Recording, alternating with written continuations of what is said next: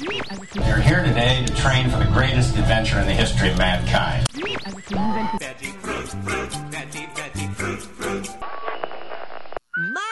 oh my, born and bred in the briar patch, and I'm here to stay. We're about to begin. In case of a loss of cabin pressure, just relax, okay? Hey, thanks for being such a great test crew. Come back and ride anytime. Bye now. WDW Radio, your information station. Welcome to the WDW Radio Show, your Walt Disney World information station. This is show number 27 for the week of August 12th, 2007. I'm your host, Lou Mongello, and I want to thank you for tuning in once again. To our new listeners, welcome to the show. If this is your first time listening, let me just tell you briefly a little bit about the show. This is a completely family-friendly podcast that focuses on Walt Disney World, from our coverage of news and rumors to trivia, history, vacation planning, reviews, interviews, contests, and a wide variety of other segments presented to you with the help of a number of special guests each week. There's something here for everybody, and each show offers something a little bit different, so I invite you to go and visit the website at wdwradio.com or iTunes and download some of our older episodes. And remember, since this show is for you, I want it to be interactive and want you to be involved as much as you would like. You can always send me suggestions, comments, questions, or even a segment idea, and who knows, maybe you can join me on the air if you like. Okay, on to this week's show. Let's start off, as always, with news and views from Walt Disney World, including, of course, the big change coming to the Disney MGM studios. Our visit to the Walt Disney World rumor mill will include some possible extra magic hours, and an old favorite in Epcot possibly reopening later on this year. I'm also going to introduce the first in a recurring series entitled Legends of Disney Imagineering.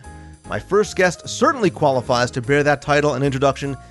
He is George McGinnis, who played a large part in the creation of the Mark 6 monorail, Space Mountain, Horizons, 20,000 Leagues Under the Sea, and countless other attractions and vehicles in Walt Disney World. In this exclusive one-on-one interview, Mr. McGinnis shares stories of being personally hired by Walt Disney, the triumphs and challenges in creating such attractions as the Wedway People Mover, Space Mountain, Communicore, and countless others. He reminisces about working not only with Walt Disney, but a who's who of Disney legends, including Dick Nunis, Marty Sklar, John Hench, Bob Gurr, Roger Broglie, Claude Coates, and so many more. It's truly something special that I think you're going to enjoy, and was a personal privilege for me to do. And listen very carefully, as he also may be sharing a secret about a change that's likely coming to one of his Walt Disney World attractions. Janice Smith from the Let's Talk About Disney podcast joins me for another unique take on the hidden treasures of Walt Disney World. I'll answer more of your emails and play some of your voicemails, so sit back, relax, and I hope you enjoy this week's episode of the WDW Radio Show.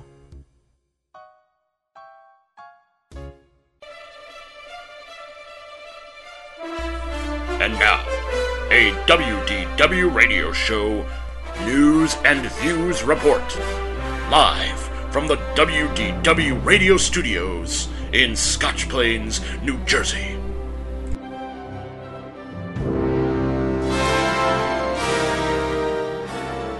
The big news coming out of Walt Disney World this week is that the Disney MGM Studios will be renamed Disney's Hollywood Studios, and that's going to take effect in January of 2008. According to Meg Crofton, president of the Walt Disney World Resort, she said, quote, "The new name reflects how the park has grown, from representing the golden age of movies to a celebration of the new entertainment that today's Hollywood has to offer. In music, television, movies, and theater." And I actually happen to agree with Ms. Crofton. I think this is a great thing. I'm happy about the name change. I think it's all-encompassing of all Hollywood entertainment without any relationship to any specific studios, etc. Now, this is also a perfect time for Disney to announce other changes that are coming to the park as well, including some now confirmed rumors. First, of course, we know that Toy Story Mania is going to be coming in summer 2008.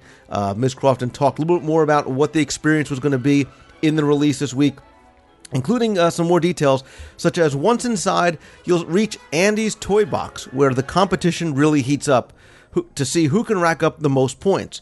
Using spring action shooters, guests will launch darts at balloons, rings at aliens, eggs at whimsical barnyard targets, and more. Now, with the confirmed name change and all the work that is going on in and around the Toy Story Mania building, it does beg the question as to whether or not this area will in fact eventually be renamed Pixar Place, as has been rumored for some time.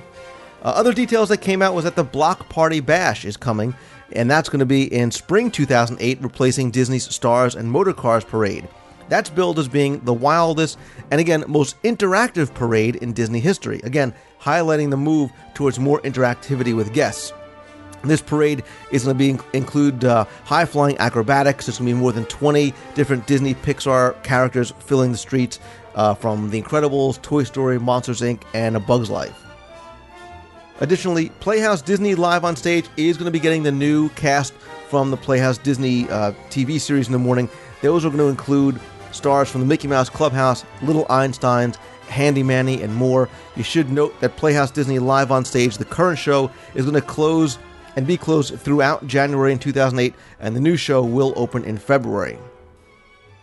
Disney's High School Musical Pep Rally is also going to be upgraded for the new movie, and now entitled School's Out. There's going to be new songs, a whole new type of spirit to celebrate the new High School Musical coming to the Disney Channel this year. This is going to take place and start being seen on the streets of Disney MGM Studios in fall of 2007. Speaking also of Playhouse Disney, there are going to be some more meet and greet characters, including Handy Manny. Handy Manny is the Hispanic character who not only introduces children to the Spanish language, but teaches them about solving problems together and being part of a community. Again, he's part of the new Playhouse Disney lineup over on the Disney Channel. You can expect to see him probably around November of this year. Staying at the studios, construction walls for the Star Wars Jedi Academy stage have gone up. The Ewok Village, which includes the Tree Village and the giant AT-AT Walker, have been surrounded, and it begs the question as to what kind of changes will take place. Will the AT-AT remain, or will he become a victim of the new Jedi stage? We'll have to just wait and see on that one. But obviously the attraction does remain open, but it is expected that the Ewok Village will start being torn down probably sometime later on this week. And speaking of being torn down, nice segue, Lou, Wonders of Life over in Epcot's Future World appears to definitely be closed for good, at least as how we all remember it, as the sign in front of the pavilion has finally been removed, and the Tower of Life, which is the 76-foot tall DNA structure, has been dismantled as well, as we reported last week. This pavilion is going to be used during the Food and Wine Festival, but it has been, for the most part, been gutted in the middle. Although, attractions like Body Wars remain, but they will not be open during Food and Wine. Again, speaking of international food and wine festivals, that also, in addition to great food, it features free live concerts. Disney has finally announced the lineup. I'm going to put all the dates and the performers in the show notes, but it includes people like the Beach Boys, Sheena Easton, Little Richard, the Four Tops, the Village People, and Chubby Checker. These Eat to the Beat concerts are about 30 to 40 minutes in length. They're performed usually 3 times each night at 5:45, 7, and 8:15. Again, I'm going to put the 2007 schedule up in this week's show notes. I told you last week that Breathless 2 is finally in the water over at the Yacht and Beach Club Marina, and this week I received a special voicemail from a friend at the marina that I think that you're going to enjoy. Get a little listen to exactly what Breathless 2 sounds like. And remember, if you want to book Breathless 2 or any of the cruises from the marina, you can call 407-WDW-PLAY. Hi, Lou. This is Mike, your buddy from Bayside Marina, and I'm standing here next to Breathless with Aaron, who's the only trained driver of Breathless right now. Say hello, Aaron. Hi, Aaron. What Aaron's going to do for you is he's going to tempt you by starting up Breathless so you can hear the awesome power this boat has. You ready?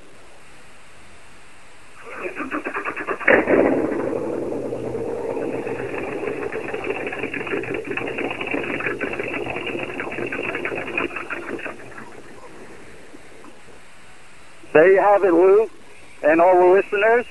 That's the new Breathless 2 at Bayside Marina. Now available for Illumination cruises Tuesday through Saturday night. Anything else you want to add, Aaron? Thanks, Lou. Thanks, Lou. Thanks, listeners. Start calling. For all of you Epcot fans, I have been sent photos and a couple of emails from people, guests and cast members who are telling me that some Epcot retro shirts are now starting to appear over in Mouse Gears. There's 2 that have been sent to me, at least pictures that I've seen. They're men's only, but this makes you wonder as to whether or not for the celebration that is going to be coming on October 1st, if more of these retro shirts are going to appear. They do say Epcot Center. They feature all the old logos. They are very, very cool, so I'd suggest definitely bringing your credit cards next time you're down. Finally, I want to tell you about some personal news that I'm very, very excited about, because if you are going to be in the Walt Disney World area on Saturday, August 25th, please come by and join me for a book signing and discussion in Walt Disney World. I will be at the Virgin Megastore in downtown Disney's West Side on Saturday, August 25th from 6 to 8 p.m. This is the first time I've ever done a signing on property, and like I said, I am very, very excited about it. The store is located in downtown Disney on the West Side. It's right across from Wolfgang Puck's and Bongo's Cuban Cafe, right next to Disney Quest. There is no sort of Pleasure Island or any other sort of admission required. They, of course, will be selling both books there, but by all means, even if you have the book and just want to come by, I would love it if you just came over, said hello. It should be a lot of fun. There's going to be giveaways, things like that. Again, it's going to be August 25th. That's a Saturday night from 6 to 8 p.m. That's at the Virgin Megastore in downtown Disney's West Side. Hope to see you there.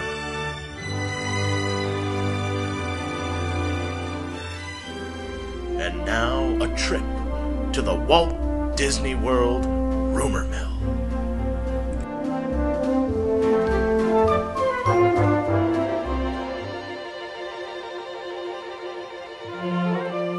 A couple of interesting items in the Walt Disney World rumor mill this week. First, Disney may be testing the viability and possible popularity of new park hours, as it's been rumored that during 1 or 2 nights in December, they will have the Magic Kingdom open until, get this, 2 a.m. with extra magic hours until 5 a.m. So if you're like me, or a vampire, this might be right up your alley. This, will present, though, a number of logistical issues, and above and beyond whether or not people will actually want to ride Splash Mountain at 4 o'clock in the morning.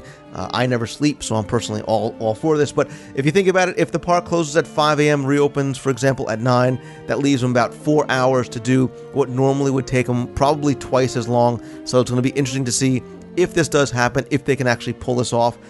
Personally, I would so totally do this. Like I said, I never sleep anyway. If you think about it, this way you can get to the parks in the morning, do a few attractions, have some lunch, maybe go back to your hotel for a nap, dinner, freshen up, whatnot, go back to the parks at 10 or 11, stay until 5, and head on out to breakfast and be on Soarin' by 9:05. So I like this. Let me know, weigh in, tell me what you think. Do you like the idea of sort of this middle of the night extra magic hours, and would you go? Do you think it's workable, and would you actually go and do it? A number of you have emailed me this week and said that you have seen pictures floating around the internet of the new monitor that's going in and being tested over at Spaceship Earth. According to your reports, it is a single monitor located in between the 2 existing headrests. Supposedly there is one grainy photo that has been kind of making its way around. I'm not sure if this is a final production model or just something that they are testing out. So instead of having one monitor on each of the headrests in front of you, there will be one single large monitor in between. Again, it's not really sure at this point what is going to be seen on there. Again, we've heard rumors about a choose your own ending kind of thing, or something that may actually put you into the attraction in some way. Bama Jen on the forums has posted some interesting photos that beg the question, is the old Imageworks reopening? She said that she walked into the gift shop when she was at the Imagination Pavilion and something seemed different. She looked around a couple times and then she saw that the wall blocking the stairs was gone.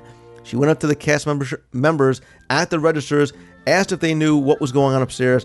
She said that they told her that everything had been gutted, but that they were indeed refurbishing it, and that while they didn't know what the exact plans were, she did say that the upstairs portion of the Imagination Pavilion would once again be opening. Again, we wonder now if this will be in time for the 25th celebration on October 1st. It appears as though more costume updates may be coming throughout the parks. We talked about the changes last week to the Magic Kingdom VIP tour guides, as well as some of the other attractions. Now I'm understanding that the Great Movie Ride costumes are being changed or will be changed in the very near future, and that we should expect some more of these changes to slowly happen elsewhere throughout the parks as well. Finally, be sure you pay close attention to my interview later on in the show with George McGinnis, as he may just be revealing confirmation of another long-standing rumor. I won't tell you where, but again, make sure you pay close attention. And of course, if you have any rumors or news that you want to share or discuss, you can send them to me via email at lou@wdwradio.com, call the voicemail at 206-202-4WDW, or head on over to the forums at disneyworldtrivia.com.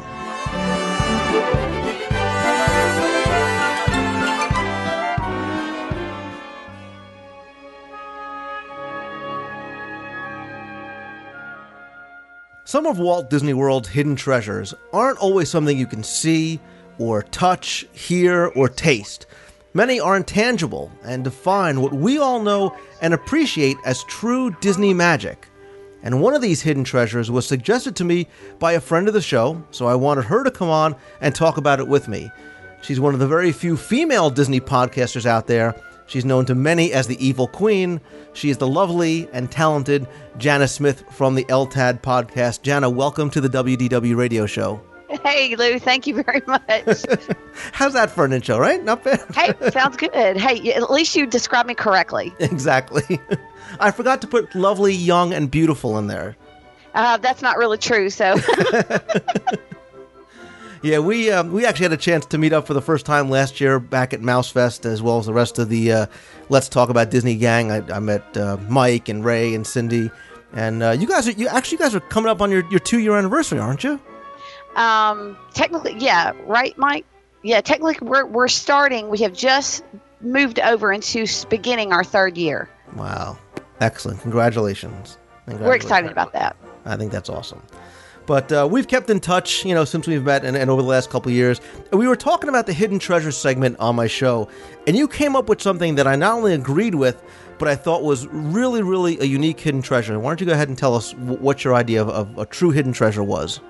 Well, one of the hidden treasures that I find, not only with my own family, but when we went to Mouse Fest, we also saw this hidden treasure just very abundant within our group. And that hidden treasure would be the bonding experience that you have with the people that you go to Disney World with. I agree. And, it's something that, like I said, it's so subjective and it's so intangible and it's very difficult to kind of articulate. But I think that because all of us get it, I say either you get it or you don't, I think we all know exactly what it is that you're referring to.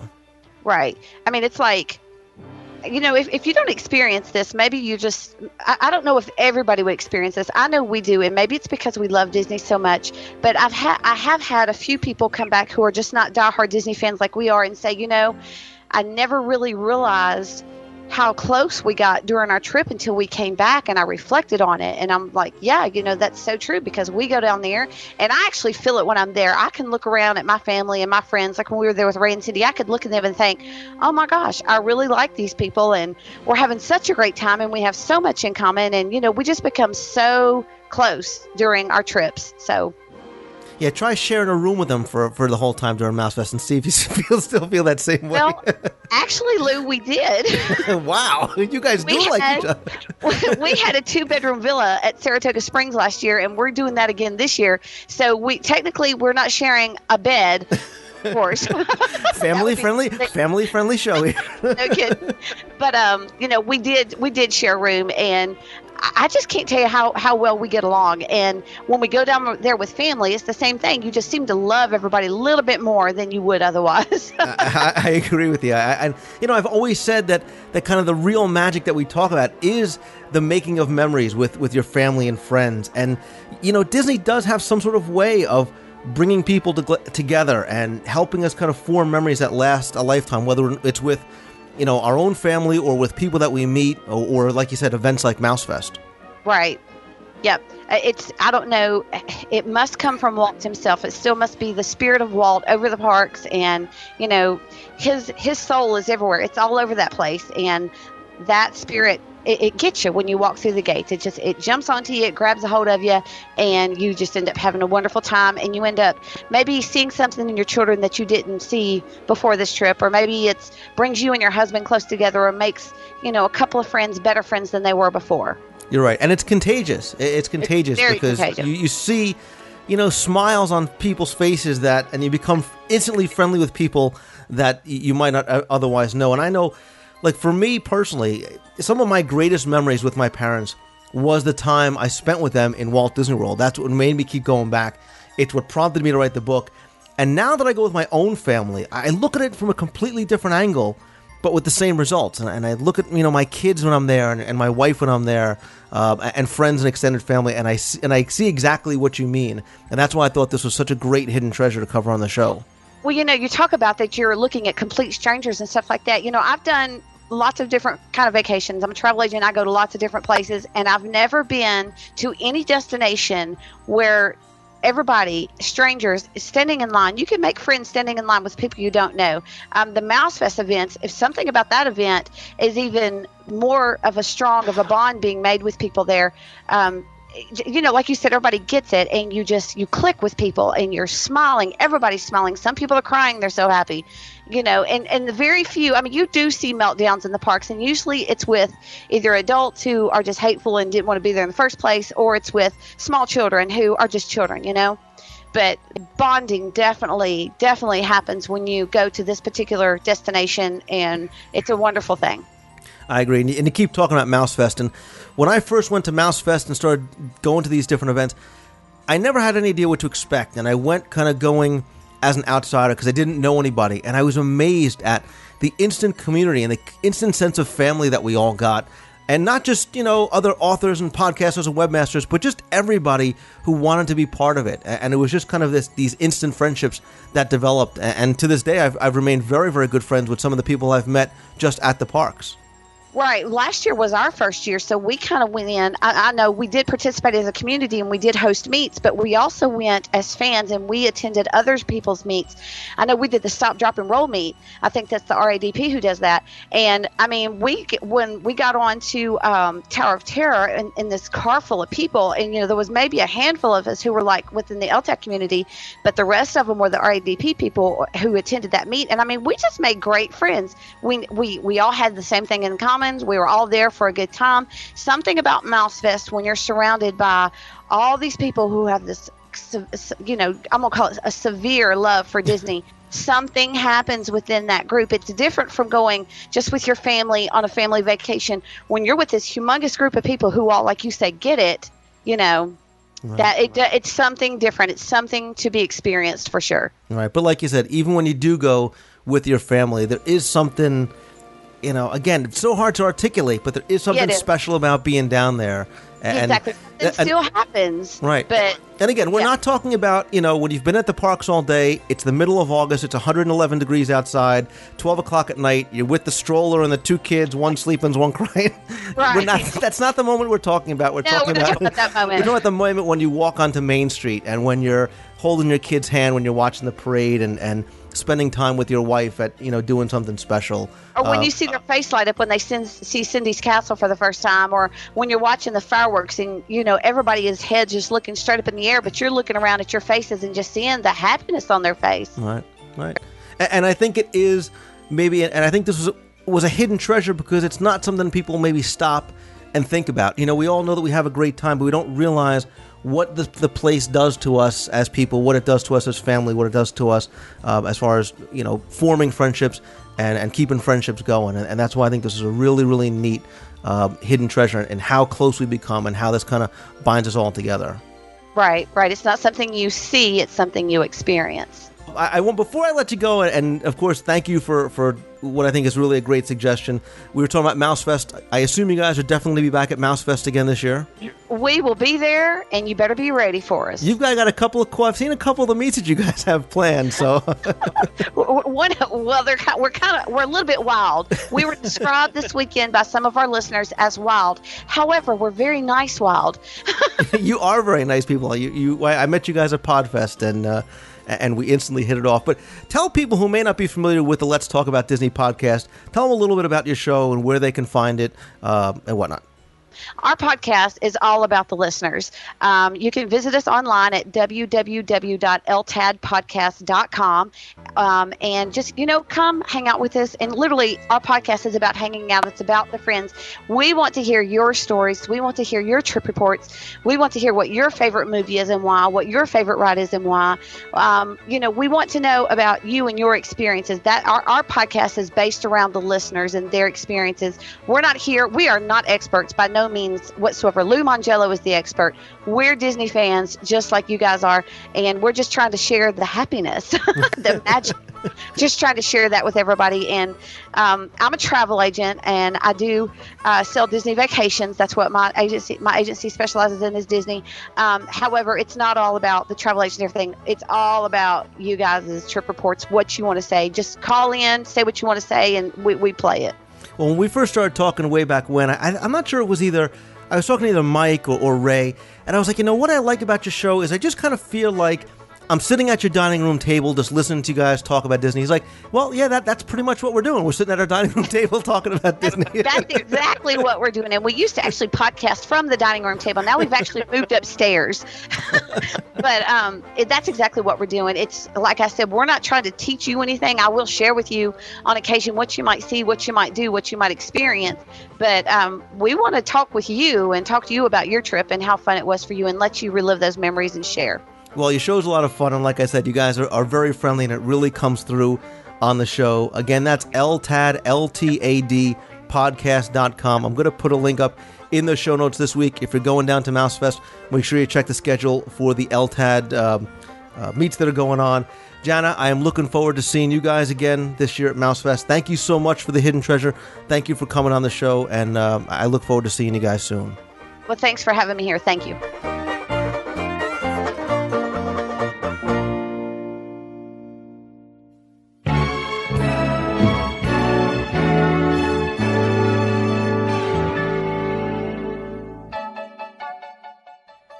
Today is one of those rare, very special opportunities where I'm fortunate enough to meet and speak with somebody whose work I've enjoyed and admired for so many years at Walt Disney World.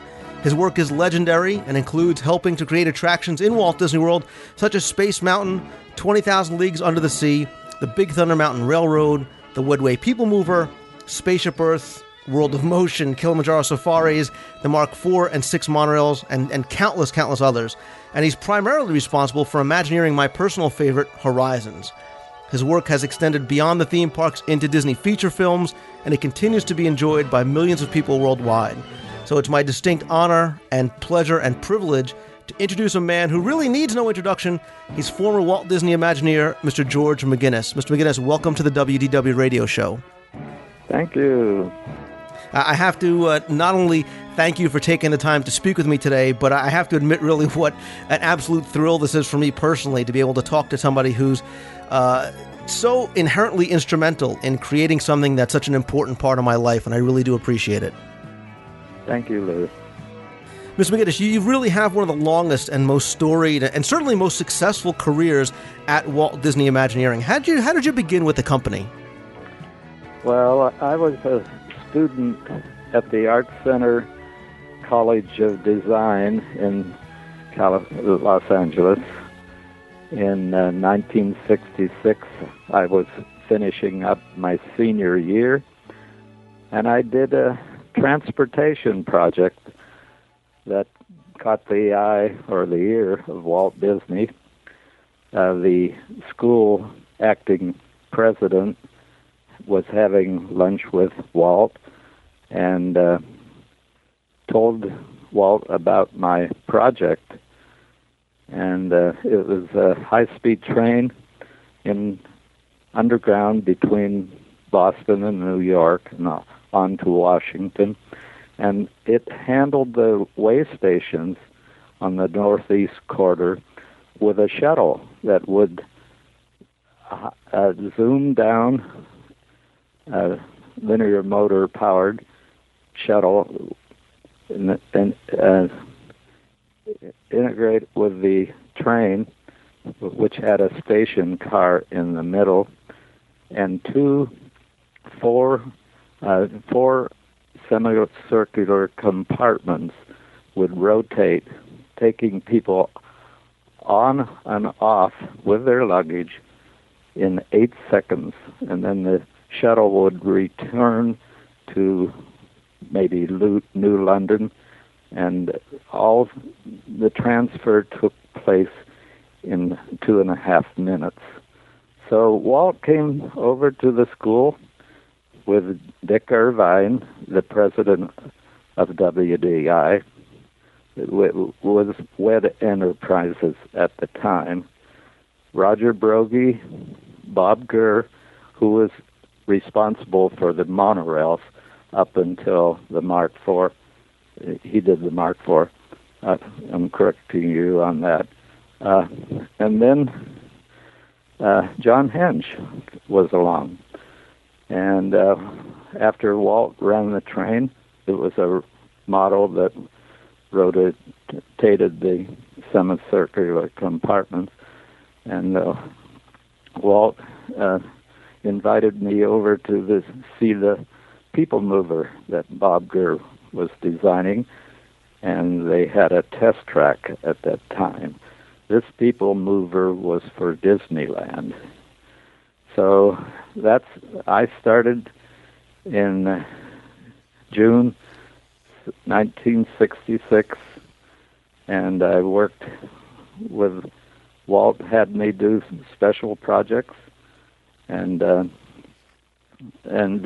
he died, unfortunately, in December that year. So I had 6 months and about 6 meetings with Walt, and it was really a privilege because he was so excited about everything he was planning.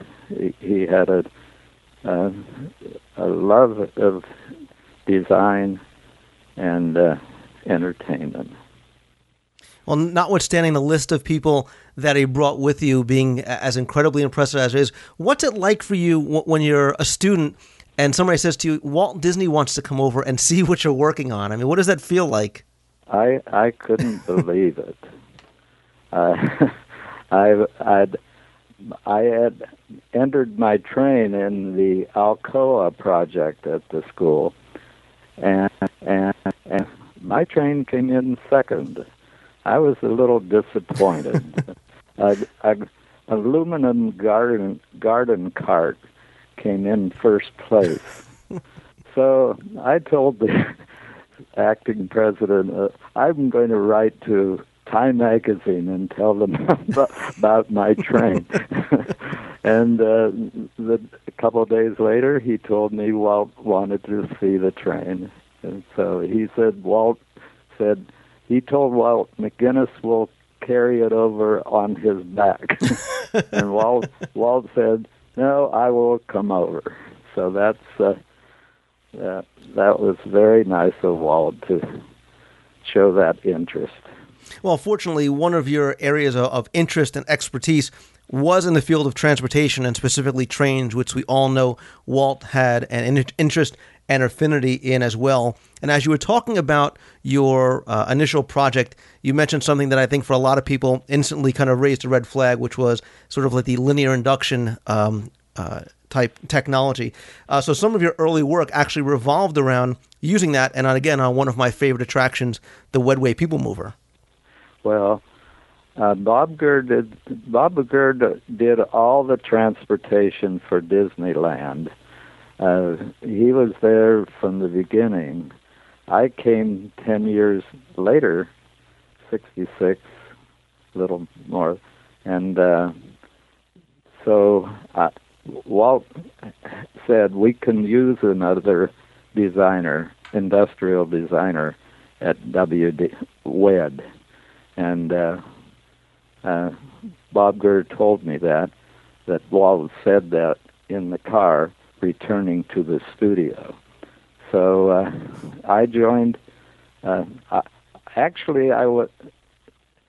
started at the school as a automotive designer, and I switched to product design when I came back to the school in '64. And more diversity in product design. But I did do a transportation project for the very final project. And your work on the People Mover, it wasn't just for the theme parks, correct? I mean, because this originally was meant to be a real working transportation mode in Epcot, the city, not Epcot, the theme park.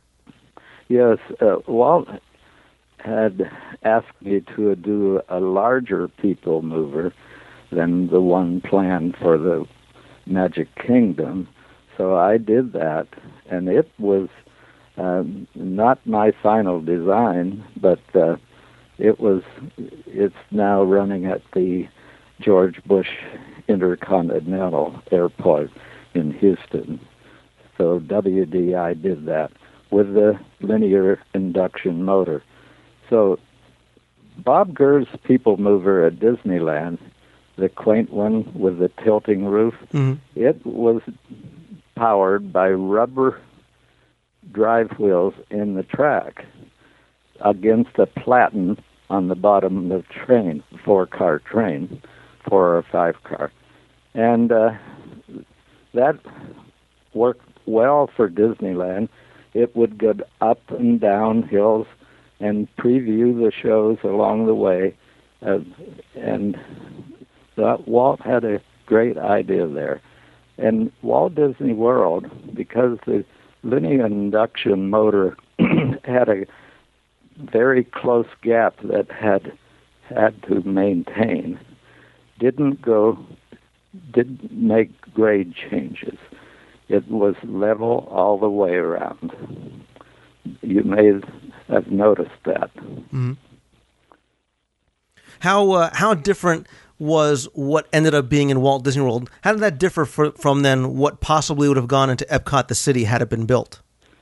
Well, the larger People Mover I designed would carry much more people, and that I did an illustration of the People Mover for Walt's so-called last film. It was the film he did to show to the governor of Florida for promoting Epcot. And I believe he showed that to the governor in October. And I did illustrations for that film showing the monorail and the People Mover moving through the international area, which became World Showcase eventually. So that illustration is prominent in the film. In fact, they do computer graphics in the film of the area changing and being built in the computer. It's interesting. I think that's on the DVD, just simply titled Walt. Right. I've seen the film before, and it's amazing the foresight and the engineering that was going to go into that had it actually been built. Yes,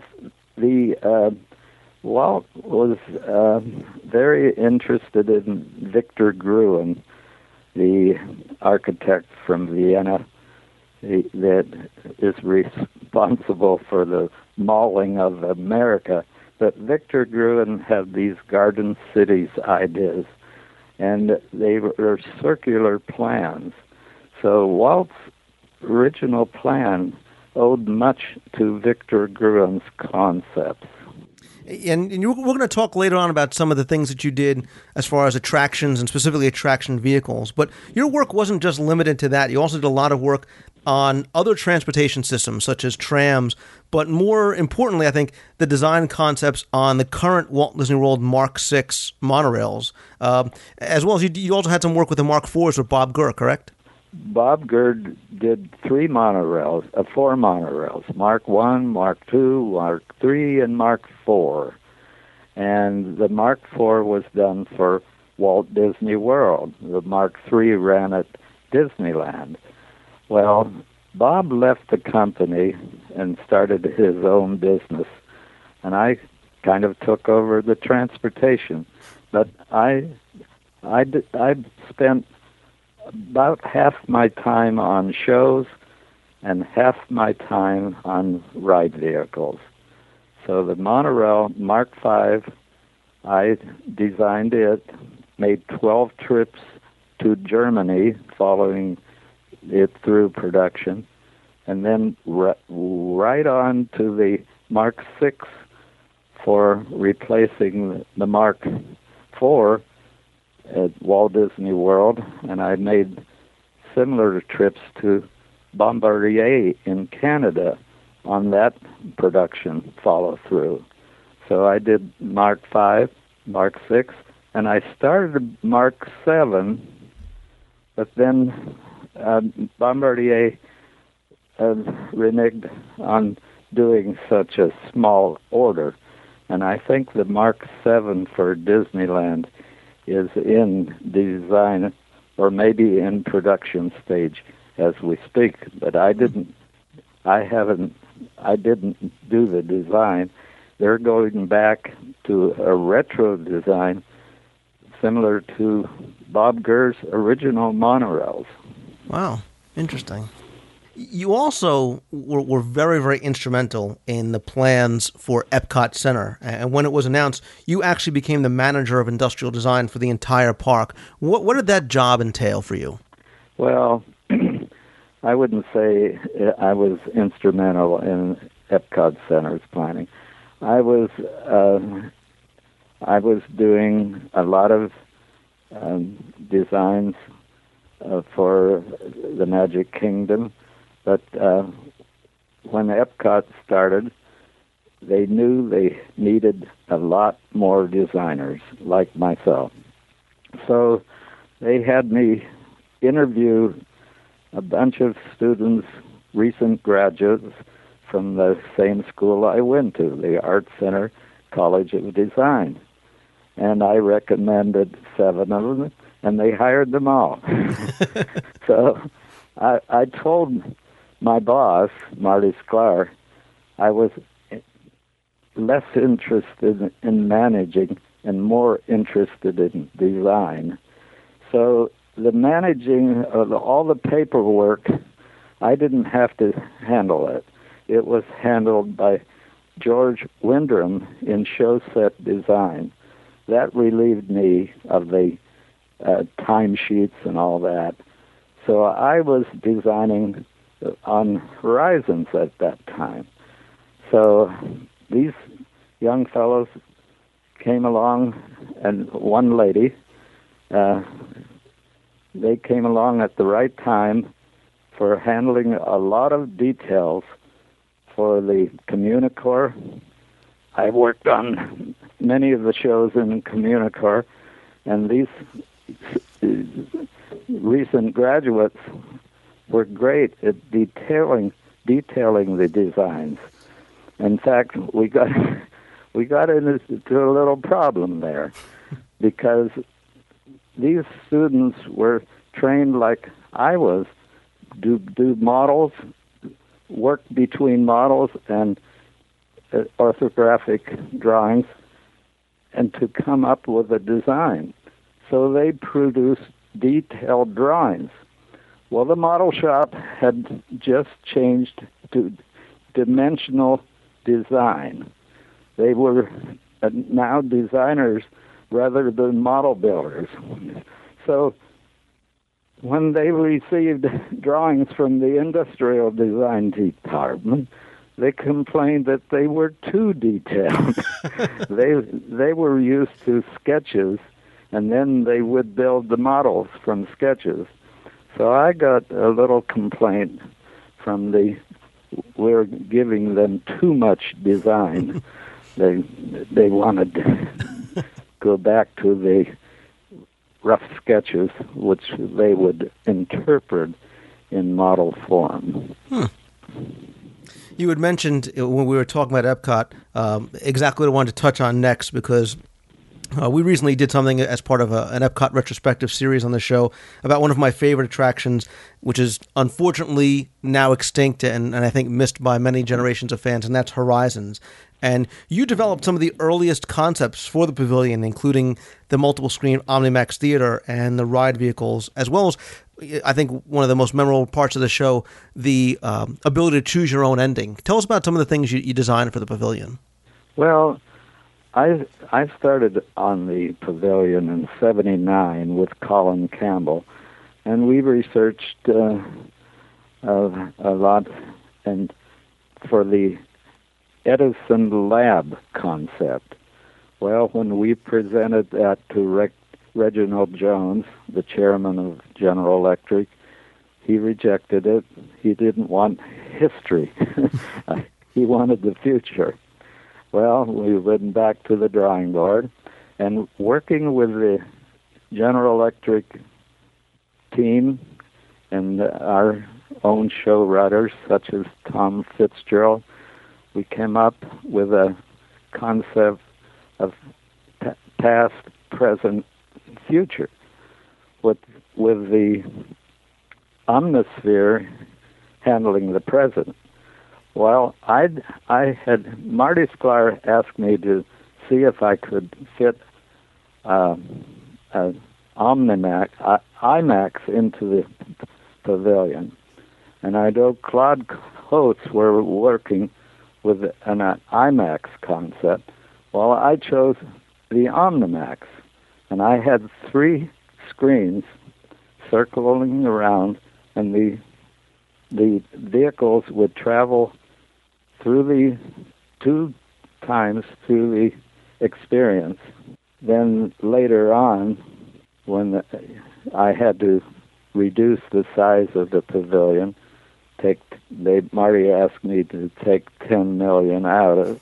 And usually an engineer is asked to take 10 million, but it shows how important the show designer is to the cost. I took 600 feet of track out of the pavilion and didn't lose any story. The way I did it, my first design for the Omnisphere had 3 screens, as I said. I reduced it to 2 screens, and went in at the bottom, and it came out at the top at the level of the next scene after the sphere. So that was the biggest reduction in track. And then I combined 2 scenes, scrunched them into 1 scene in 1 bay, shortening the pavilion. And that, when you went through one side and you went through the back side, you were seeing the next scene. And then I shortened the front of the building, making the pre-show and post-show very small. Now, we'd lost the post-show. I had done a post-show concept with Mark Nowandek, but the incoming chairman-to-be, Jack Welch, shot that down. So we only had a Bob McCall painting in the post-show, and I put 3 mirror illusions in the pre-show. So all in all, the building became shorter, front and back, and 2 scenes combined, and a lot of track taken out of the Omnisphere. And I never heard whether we reduced it by 10 million. That was not important for the show designer, just to accomplish it, but never heard the details of the result. Well, and not only did you cut it back in size while keeping the integrity of the story, but you were still able to get to the scheduled opening date of October 1st of '83, which is even more so impressive. Well, one of the things that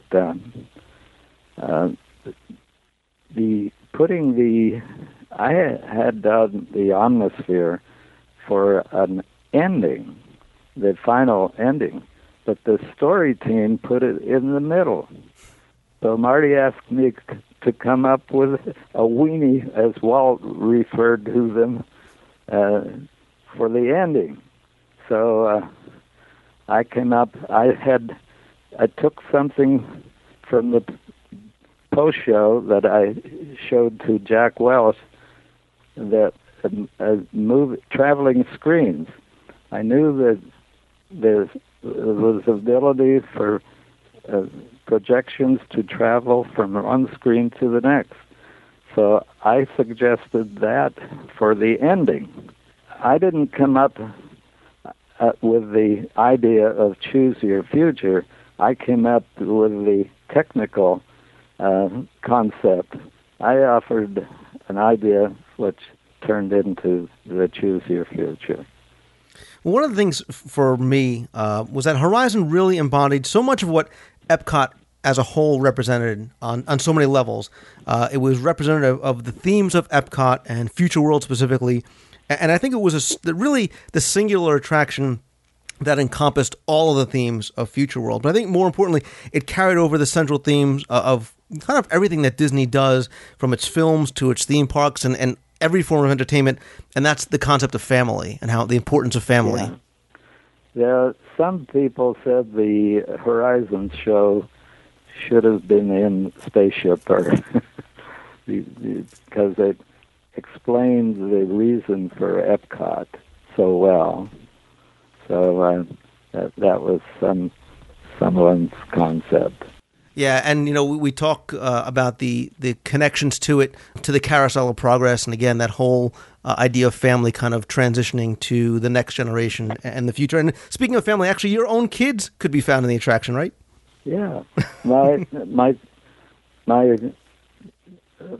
kids were about 5 years old, and my daughter was 7. My boys were 5. And Tom Fitzgerald suggested they could be in the scenes.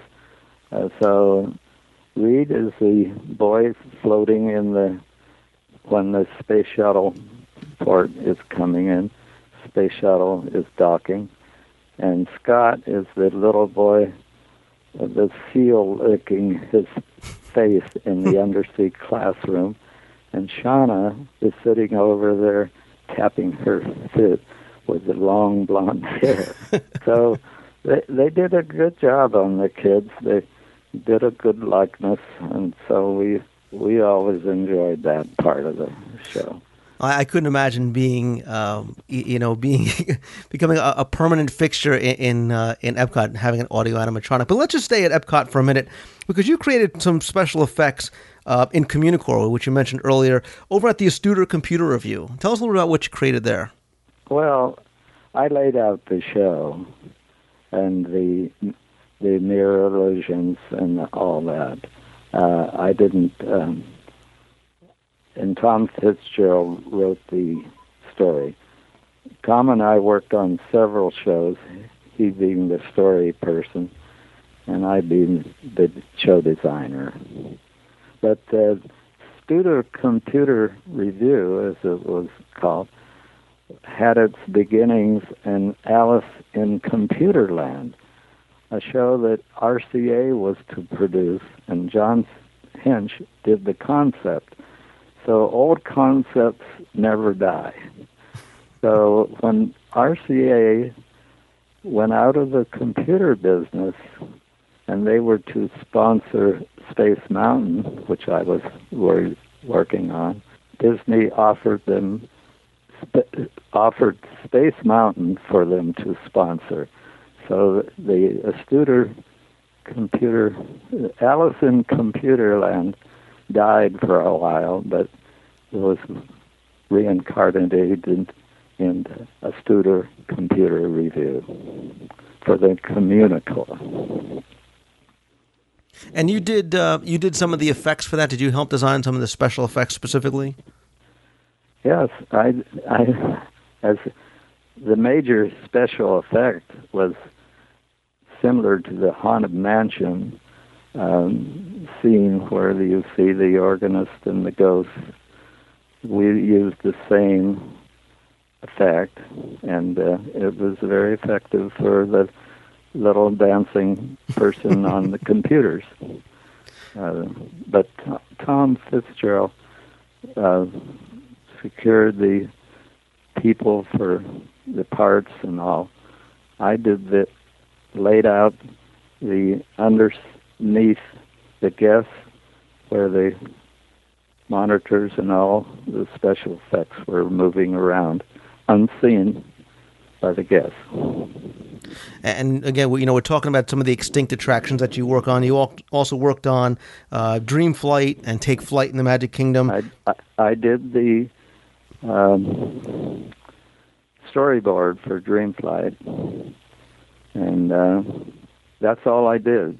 I was, and Larry Gertz followed that through.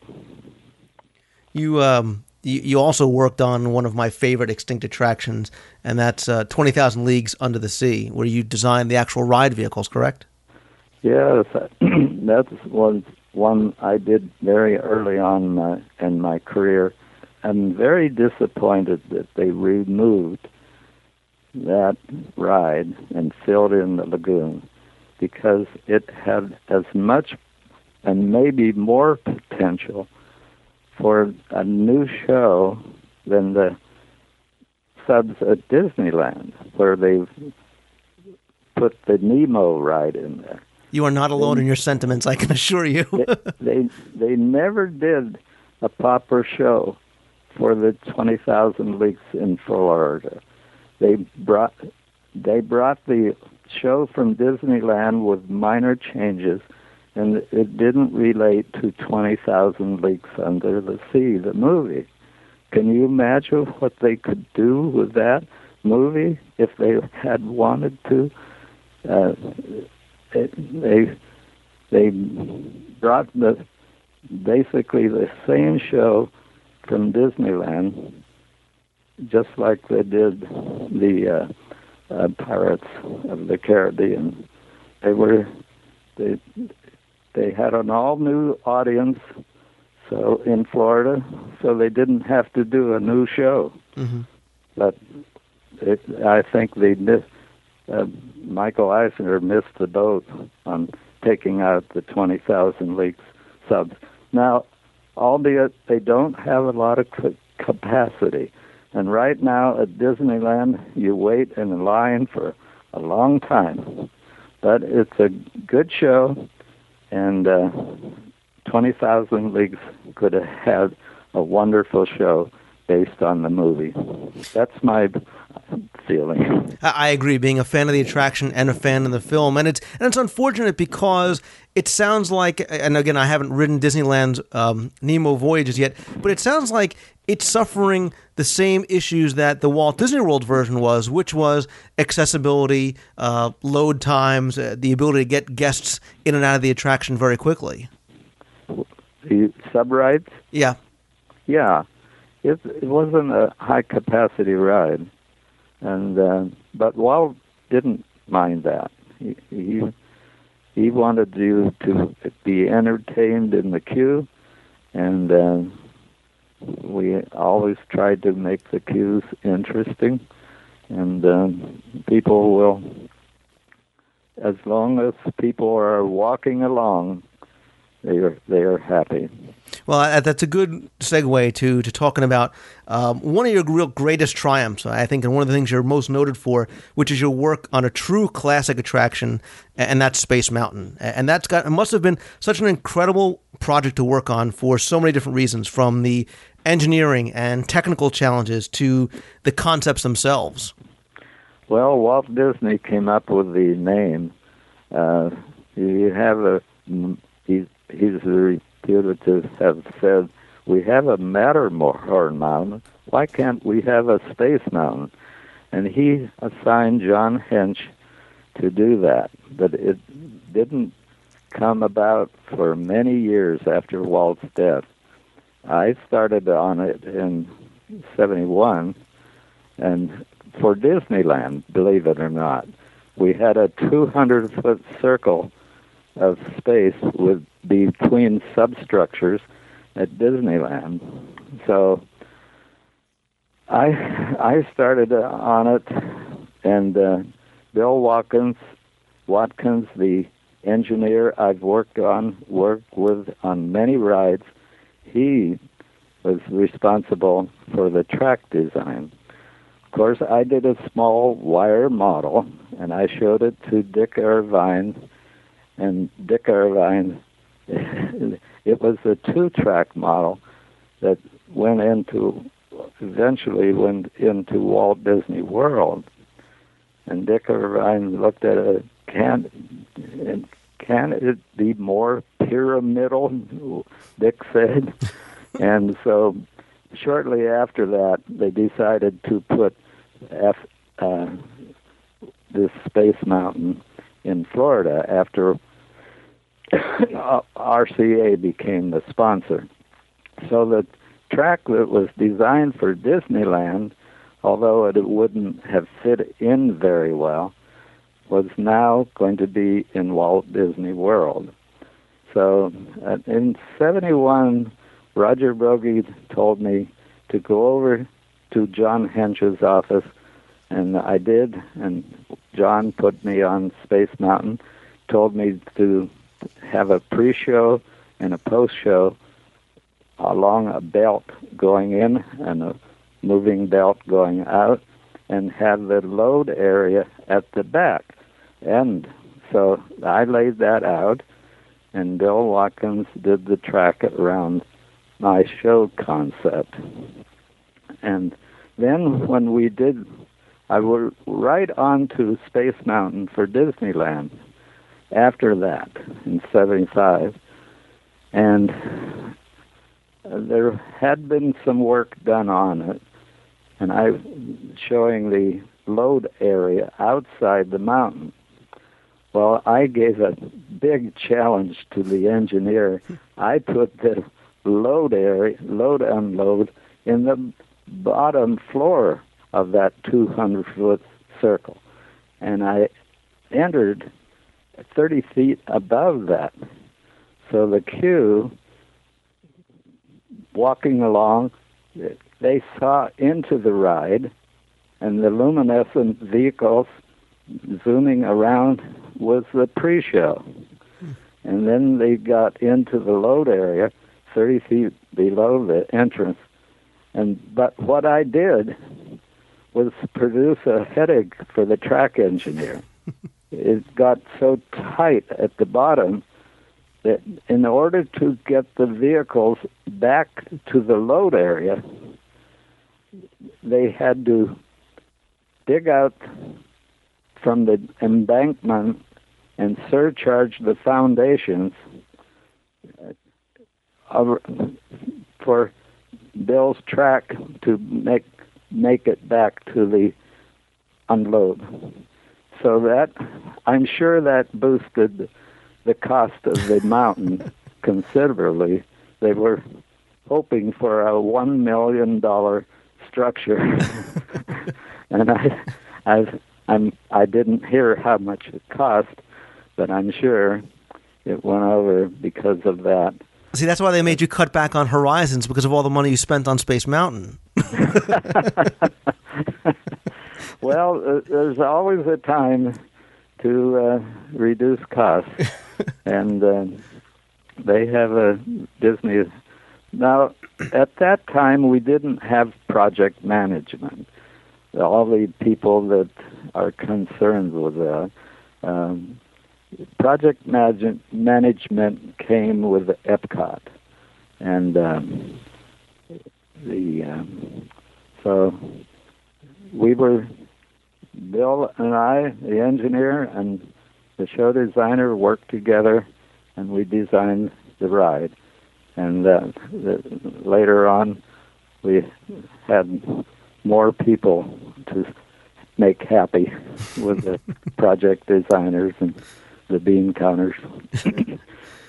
One of the project management. I didn't mean project. I was the project designer.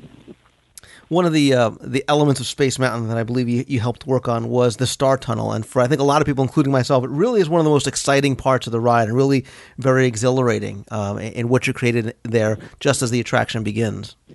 Yeah, I wonder if you mean the revolving tunnel that was to be on both Space Mountains that ended up being at the end for the fiery re-entry, and the illusion of turning over didn't work in the 4 seconds. You passed through that so fast, there was no illusion of turning over. But that brings us to the Space Mountain that was redesigned for Disneyland. It opened in 2005. I did the redesign on the vehicle, bringing the speakers into the seats and making the seats much more comfortable. And that was the last real project I did as a consultant for Disneyland.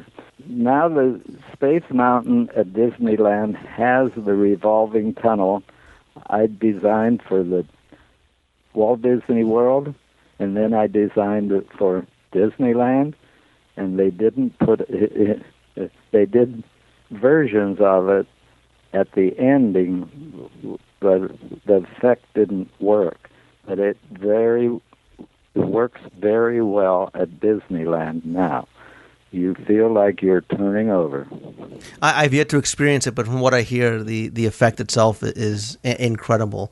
But back at Walt Disney World, as the park continued to grow and as the property continued to grow, you continued kind of making some of that magic and a lot of new ride vehicles over at the studios as well as over at Animal Kingdom. You worked on the Studio Tram, the Honey, I Shrunk the Kids play area, Kilimanjaro safaris, the Wilderness Express, the steam train, the dinosaur, for actually Countdown to Extinction ride vehicle, as well as the Cali River rafts. Tell us about some of the things you worked on. Some of those things I worked on as a consultant after I retired in '95. I worked about 8 years as a consultant after retiring. But the Star Tunnel, back to that, there's the strobe tunnel that I put in Walt Disney World Space Mountain. When the Space Mountain was for Disneyland, I wanted to make, after Dick Irvine asked me if it could more cone-shaped or pyramid, I took Bill Watkins' track and tried to make a cone out of it, letting the track go outside the cone. And they were in the design called Satelloids by John Hench. And he was disappointed that they finally went away when the design went to Walt Disney World, and we had a 300-foot cone that contained the whole track. But I did the strobe tunnel to get the vehicles to the front of the mountain before they went up the lift. And I called it the strobe tunnel and the blinking lights. Well, Tom Fitzgerald was a cast member at Walt Disney World at the time over at Haunted Mansion. And he put it in a suggestion that you add sound in the tunnel. I didn't think of that. So the tunnel has an ascending sound, ascending, and it always is going up. And that was a wonderful addition. Now Tom was instrumental to bringing the strobe tunnel to the new Space Mountain redo at Disneyland. It's at the top of the first lift, you go into the strobe tunnel, and then you go into the revolving tunnel up the main lift. So I hope your listeners come to Disneyland to experience that. Yeah, again, from what I hear, it's the enhancements are just breathtaking. And I know there's been rumors for some time that Walt Disney World may be getting some of those same enhancements as well. Yeah, the man that did the special effects for Disneyland, Navrand is his name, he told me he was working on Walt Disney World Space Mountain, so I hope they get that same effects. Well, I do as well, again, from what I hear. But back in the 80s, if I understand correctly, you were appointed by Marty Sklar as head of the industrial design department. What was it like, and you alluded to this before, what was it like going from the kind of hands-on approach to Imagineering and creating to more the role of a director? Well, I don't know that there's much change. I was directing, as I said, 7 designers, but they were. I kept on my job and gave them jobs that came in, and so we were all sort of on the same level as far as I was concerned. I have to admit that one of the accomplishments on your very, very extensive resume, and again, we talked about your other work over at the studios and the Animal Kingdom as Walt Disney World began to grow, was actually the creation of one of my favorite characters from my childhood, and that was Vincent, the robot from the Black Hole movie. How were you kind of recruited to go from working on theme parks to designing a robot for a feature film? Well, I did so many things, from the rocket jets, and that was one of my first designs for Disneyland. Even did the mailbox for Tomorrowland. Yeah, Peter Ellenshaw was our director on that film, the late Peter Ellenshaw. And he was doing a wonderful job, but he was having problems with the robots. So our vice president, our R&D, was the astronaut. See, I'm getting tired, so I have a problem. The Gordon Cooper was vice president of R&D at WDI, and he came over one day, and he was just our offices were just around the corner from each other, and he said, George, I have Ron Miller in my office. We want to talk about robots for the Black Hole. Well, I went over with him, and Ron explained he wanted a small, cute robot. Bob McCall had been working on the film when it was called Space Probe 1 or something like that, and but Ron wanted to call it the Black Hole and have a cute robot. And I kind of argued with Ron. I said, do you want to compete with the R2-D2? I didn't want to, but he said, yes, we will do a small robot. So I did the robots, all the robots, and my only screen credit. And it was quite a privilege. And the movie, Roger Broggie said the robots were the best thing in it. I have to agree. I like that compliment. Yeah. I was director level at the end. I didn't know that. I wouldn't have known it because they never told me. But I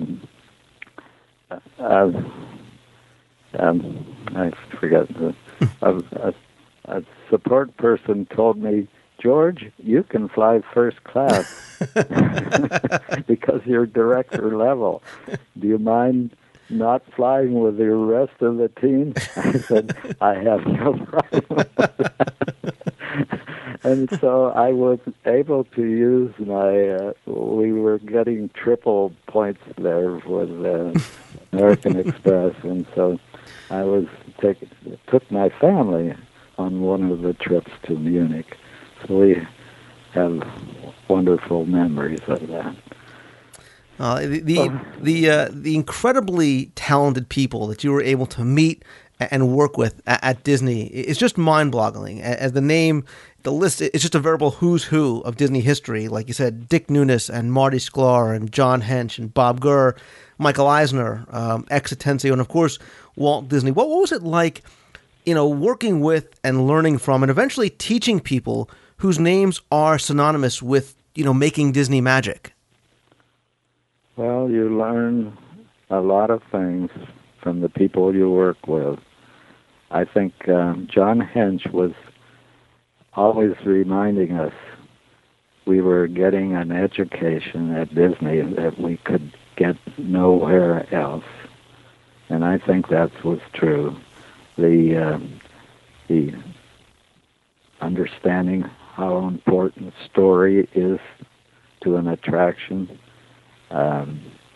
having the success and momentum behind us with the successful attractions already built, and especially learning from the animators that Walt brought over to Glendale to design Disneyland. Herb Ryman, of course John Hench, and X Atencio, and I could name a lot if I had the list in front of me. I have that list of the Mahogany Row when I first started there. I wondered if I had made a mistake. I had left a job with the city of Los Angeles where I had a beautiful electric drafting table, all modern equipment, and they threw a 4x8 piece of plywood on two sawhorses, and I had my drafting table. But I didn't realize how blessed I was. There was Mark Davis right beside me, and I wish and Chuck Mile and Vic Green and Herb Ryman and others were right in the row, and they were just in a cubicle without a door. Dick Irvine had the only door on his cubicle where I interviewed with him. So I was in a perfect place to learn. And I remember Walt Disney coming in to see Mark the last time he visited WED. And he was in to talk to Mark right beside my board, which was out in the middle of the floor. And the WED's only computer was to the right of me, and Ken Klug and Jim Cashin were working on the monorail track on the computer. So I was right there, and the architectural department was one area adjacent to it. And one of the persons that was very welcoming to me was Sam McKim. Wow. He was wonderful to bring me up to date on what it was like to work at WDW. He first informed me I didn't need to wear a necktie. Working for the city as a draftsman, I had more formal clothing. But I came in after finishing the Art Center. I had taken a leave of absence from the city, and as I say, when they plopped down that sawhorse and 4x8 piece of plywood, I wondered, did I make the right decision? But it worked out wonderfully. I worked there for 5 months, or 6 months, and then Dick Irvine sent me over to engineering to work beside Bob Gurr. My office was next to his, and I learned a lot from Bob. Now, 20,000 league submarine. There's the story there. I was doing I like detail, and submarine had detail on the outside, and I was in the process of adding the detail to the inside, like the Grand Salon, as much as I could. Well, I passed Dick Irvine in the hall one day, and he said, "George, are you glossing the goose over there?" I thought, uh-oh, something's going to change. And sure enough, Roger took me off the project, put me on another, and Bob Gerd finished the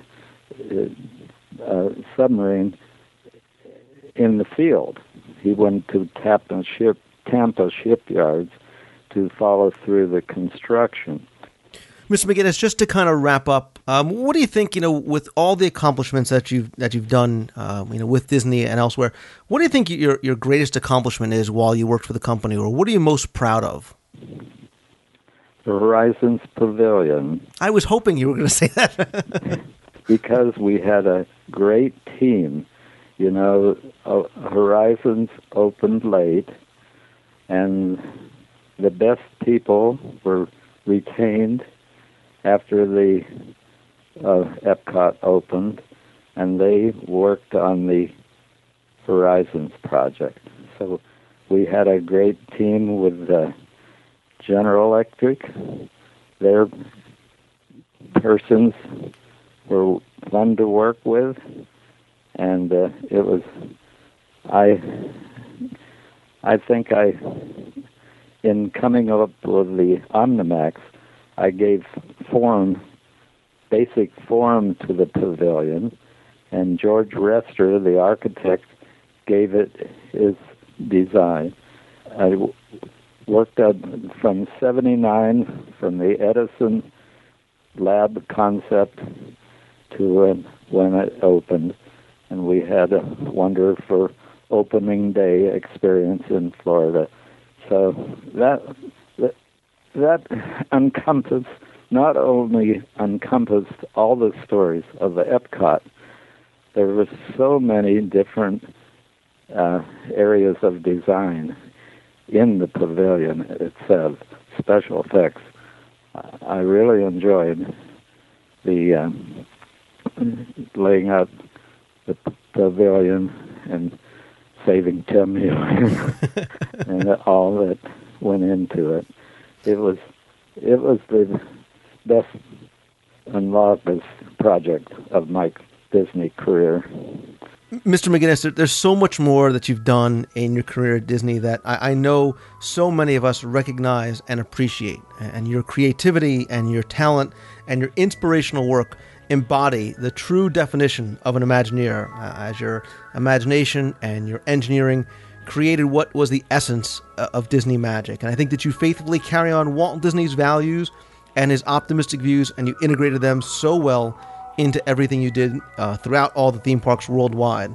Walt was quoted as saying that all he asked of his designers was that his guests leave with a smile on their face. And I can testify, as being a guest, that you have done, you've accomplished and exceeded that goal many times over. And I really want to give you my sincere thanks for taking the time today to share your stories with me and my listeners. And I hope to one day have the opportunity to meet you in person sometime in the future.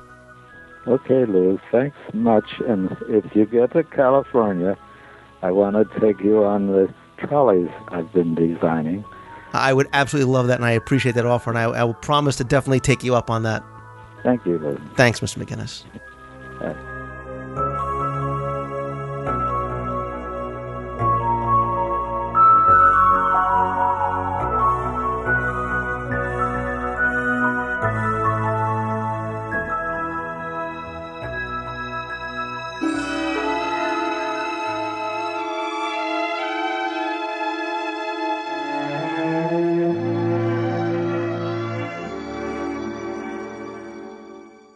We have time for just a couple of emails this week, so let's start off with the first. This one comes from John Strickland, who says, "Hey Lou, love the books and show. My wife gave me an iPod for Christmas, and I love listening to the show while I'm on the road.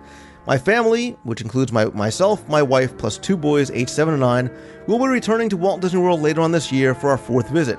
The other 3 we've stayed at Wilderness Lodge, and this time we're going for Port Orleans Riverside, likely Alligator Bayou section. We're annual pass holders, not alligator pass holders, though we live 7 hours away in Metro Atlanta. We love Disney. I've read a lot of positive comments about the resort and was just curious to get your take on it. We plan to continue to go to Walt Disney World over the next several years, and we want to stay in different resorts to experience more of the magic. It's nice to save staying in a moderate versus a deluxe as well. What do you think about Riverside, and what's your favorite resort and why? Thanks again, John. John, thank you very much for the email, and I do really, really like the Port Orleans resorts. I like both Riverside as well as French Quarter. I like the locations, the theming I think is excellent, as well as the dining options. Specifically, Port Orleans Riverside, that was formerly known as Dixie Landings, for some of you that remember it as that from way back when. The theming here is great. It's got that kind of feel of an old Louisiana town along the Mississippi. You kind of really feel as though you're immediately immersed into the whole Louisiana Bayou type area. There's wonderful restaurants. You have Boatwright's Dining Hall, which is very, very well themed, very good food there. You also have the River Roost Lounge, which is very, very nice. The Riverside Mill Food Court, so there's a lot of different dining options there. There's basically 2 styles of room here. You mentioned the Alligator Bayou. Those kind of have the feel of a rustic lodge. You should note, though, that they do not have elevators. That's the one thing I always make sure I tell people. And Magnolia Bend really looks like a giant plantation-style mansion. Again, both very, very well-themed. As far as specific buildings, I'd quickly throw out that I like buildings 14 and 15 over at Alligator Bayou. And in Magnolia Bend, I like Oak Manor because it's nearest to, kind of where the central location for everything is. Again, you're right on the Sassagoula River. You can take the boat down to downtown Disney. I think, like you said, it's a great bargain because it's a moderate resort, but with theming that kind of rivals even some of the deluxe resorts. There's stuff for your kids as well as you guys who are adults to do as well. I've always mentioned the fact that I like French Quarter just a little bit better, probably only because it's a personal preference as far as theming and the fact that it is much, much smaller. Riverside does have about 2,000 rooms in it, and French Quarter is much, much smaller, but I think these are definitely 2 of the best resorts, and definitely my top 2 as far as moderate resorts are concerned. Next email says, Lou, this email's been a long time coming. First of all, I purchased your 2 trivia books a little over a year ago. When I received them, I was extremely impressed to see that you had inscribed them. Thank you for that. You're quite welcome. A couple of times a week, I surf the net to absorb as much new information and rumors about Walt Disney World as possible. Upon realizing that Disney had a podcast, it immediately became part of my weekly routine.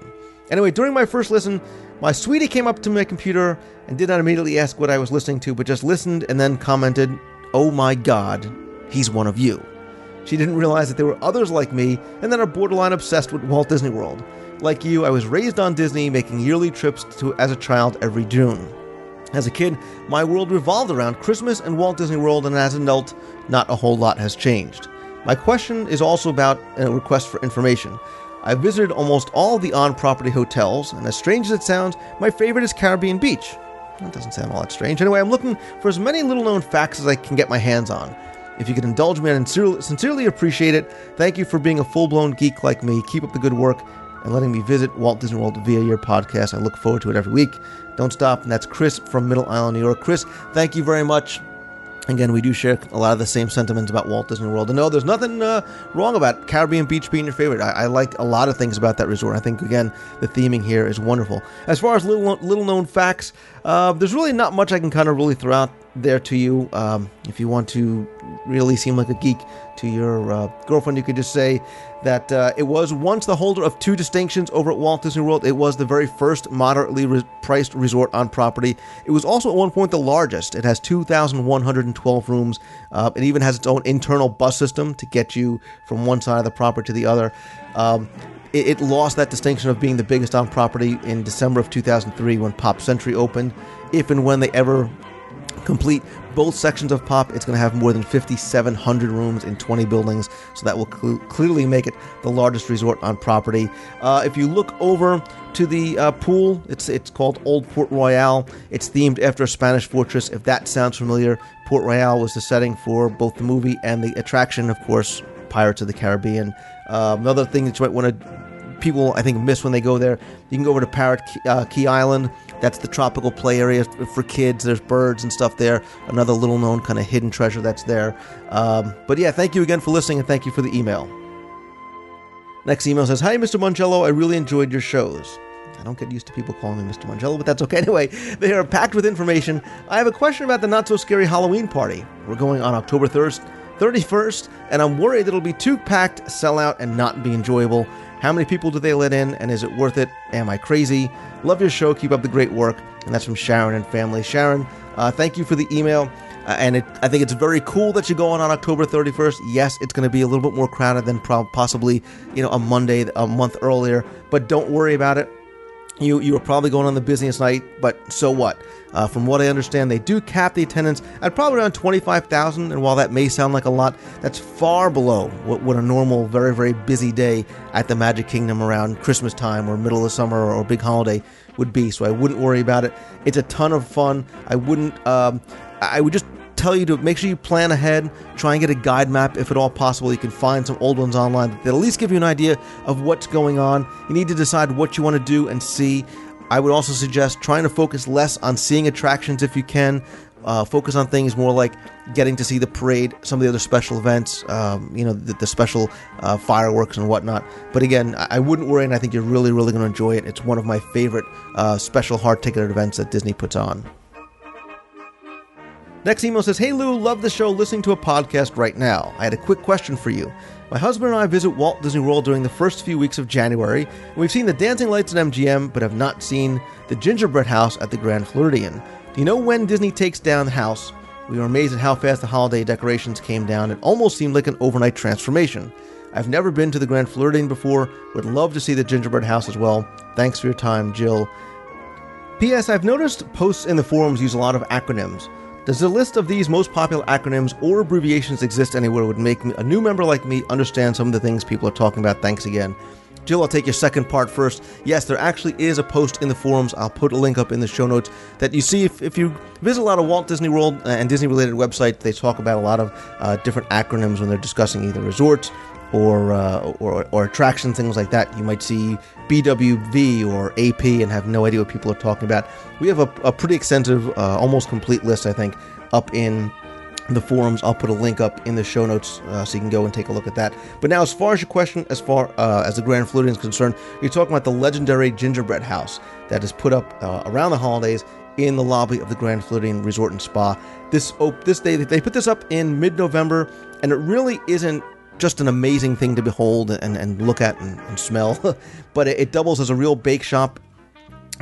They really bake classic gingerbread using an old Austrian recipe there. They have cookies and ornaments and gingerbread houses that you can take or have shipped home. There's bread, chocolate peppermint, lollipop, anything you can think of. It's a 16-foot high, 17-foot wide gingerbread house. They use more than 10,000 pieces of gingerbread, more than 1,000 pounds of honey to make this. There's all kinds of stats that I can put up in the show notes. It takes about 400 hours and to actually bake the house, another 160 just to decorate it and put it together. But as far as when it comes down, unfortunately, depending on when you're going, they usually take this down relatively quickly after the New Year's. I mean, we're talking maybe 5 to 7 days, probably max, after January 31st that this comes down. So if you are going at the end of December or early January, I'd suggest getting there as soon as possible to check it out. Next email comes from Sandy Lorber, who says, "Hey Lou, I downloaded your podcast weekly and I listen to it on the subway in the morning on my way to work. When I'm listening, I don't even pay attention to the people complaining on the train. I've told a lot of my friends and coworkers that there's also Disney fanatics about your podcast. They too have become fans. Thank you very much. As you seem to be an expert about and have the inside scoop on a lot of things and attractions inside the Disney parks, our question was regarding the Illuminations cruise that you mentioned a few weeks ago. While it sounds great, not everybody travels with a group large enough to rent the whole boat to view the fireworks cruise. I can understand that a couple celebrating a special occasion may want some privacy. Are there any plans on Disney taking reservations on a seat-by-seat basis rather than the whole boat? I called the Disney reservations line and could not get a straight answer. Thanks, and keep up the great work for all that you do for Disney fans." Again, that's from Sandy. Sandy, thank you very much. I really appreciate you taking me with you to work with you on the subway every morning. Now, as far as booking an Illuminations cruise, you can choose to either rent an entire boat, or you can actually share with others if you don't want to just go as a couple. The price, for example, for a pontoon is about $235 plus tax. That fits about 12 people, say about 10 adults. If you want to just book the cruise just for the two of you, that's fine. You tell them that you just want it just for yourself, you pay the full amount and whatnot. Now, if you want to share it with other people, but don't really know anybody that's going to be down there, you could do a couple of things. You can actually post. I know people have posted on my forums in the past saying, we're going to be down on such and such a day. We want to do an Illuminations cruise, but we don't want to just foot the whole bill ourselves. And you will invariably find people that will want to share the cost with you, and you might find another couple, another family. I've done that in the past. It's worked out very, very well. People are very, very friendly, and of course, there's plenty of room to spread out. You can call 407-WDW-PLAY between 7 a.m. and 10 o'clock at night, up to 90 days in advance of the cruise. Remember, you do have to provide a credit card to hold the reservation, and if you don't cancel within 24 hours, you will be charged. You can do that, again, like I said, for a pontoon boat. There's all the kinds of cruises you can take from there as well, and that, again, leaves from the Yacht and Beach Club Marina. Final email reads, Lou, I have one question for you. Is the Candlelight Processional program worth seeing if you're not Christian? Everything I've read about or heard about this program leads me to believe that it's a Christian religious program. What if you're Muslim or pagan, etc.? Does this program have anything that would make it worth seeing for someone of a different faith? Thanks, Terry. Terry, thank you for your email, and I can appreciate your question and concern. And although the Candlelight Processional does tell the Christmas story, or the Christian version of the Christmas story, I really believe that no matter your denomination, because of the performance being so moving and the music being so beautiful and really kind of enveloping the entire spirit of the season, despite whatever one person's religious beliefs are, I think it's a memorable event. I think the celebrity narrators that they have are wonderful. Again, the choirs that they have and the music is absolutely beautiful. No matter your faith, I think it's something that you can enjoy. And if you do go, you can start listening, and if you just don't feel comfortable or if you just don't enjoy it, by all means, if you can sit in the back maybe or on an aisle and you can get up and leave. But I think it's something that you're really, really going to enjoy no matter what your faith or denomination is. So again, if you guys have any emails that you want to send them to lou@wdwradio.com. Of course, if you have a voicemail, you can call it in at 206-202-4WDW.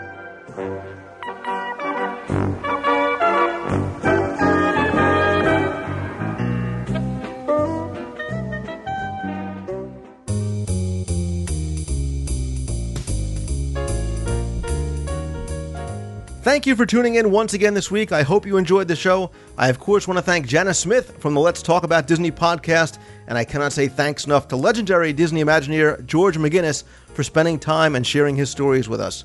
I also want to thank you for listening, as well as your emails and support. I also want to take a moment to thank all of you who took the time and voted for our show, as well as some of the other podcasts that I mentioned in the recent Podcast Awards voting. I appreciate that you not only enjoyed the show, but took the time to go out and vote. Winners will be announced on August 15th, so I'll give you the results next week, or you can go to podcastawards.com. Don't forget to also visit our show notes page at WDWradio.com for more information, links, and photos to the topics I covered on this show, as well as our merchandise shop and links to previous episodes. If you're planning a Disney vacation and you really want to get that Disney experience even while getting ready to go, please go and visit our friends at the Magic for Less Travel for a free, no-obligation quote. They are authorized Disney vacation planners, graduates of the College of Disney Knowledge, and offer you daily discount checking services, lots of free goodies that you can't get anywhere else, and most importantly, outstanding personal service, which is free to you. Visit the WDWradio.com website for a link over to the Magic for Less Travel. On upcoming shows, I have more exclusive interviews, our next installment of the Epcot Retrospective Series, next to the Seven Wonders, more Disney Scene investigations, plenty of vacation planning information with the help of some more special guests, new segments, more contests, your emails, and so much more. Don't forget also that our Marathon Challenge with Eric Hollister from geomouse.com is still going on, so be sure to listen to last week's show for the details, and good luck. Remember, if you're going to be in Walt Disney World on Saturday, August 25th, please come by the Virgin Megastore in downtown Disney from 6 to 8 p.m., where I'll be doing a book signing. Please come by and say hello. I'd love to meet you. Don't forget that I want the show to continue also to be interactive, so email me at lou@wdwradio.com with your questions, ideas, segment topics, or anything else you'd like to hear on the show. Call the voicemail at 206-202-4WDW. And by all means, please come by our fun and friendly forums at DisneyWorldTrivia.com for discussions about all things Disney. If you like what you hear, please review us in iTunes, dig the show, and of course, please help spread the word. I want to thank you all again for tuning in this week. I really do appreciate you coming back. Have a wonderful week. See ya!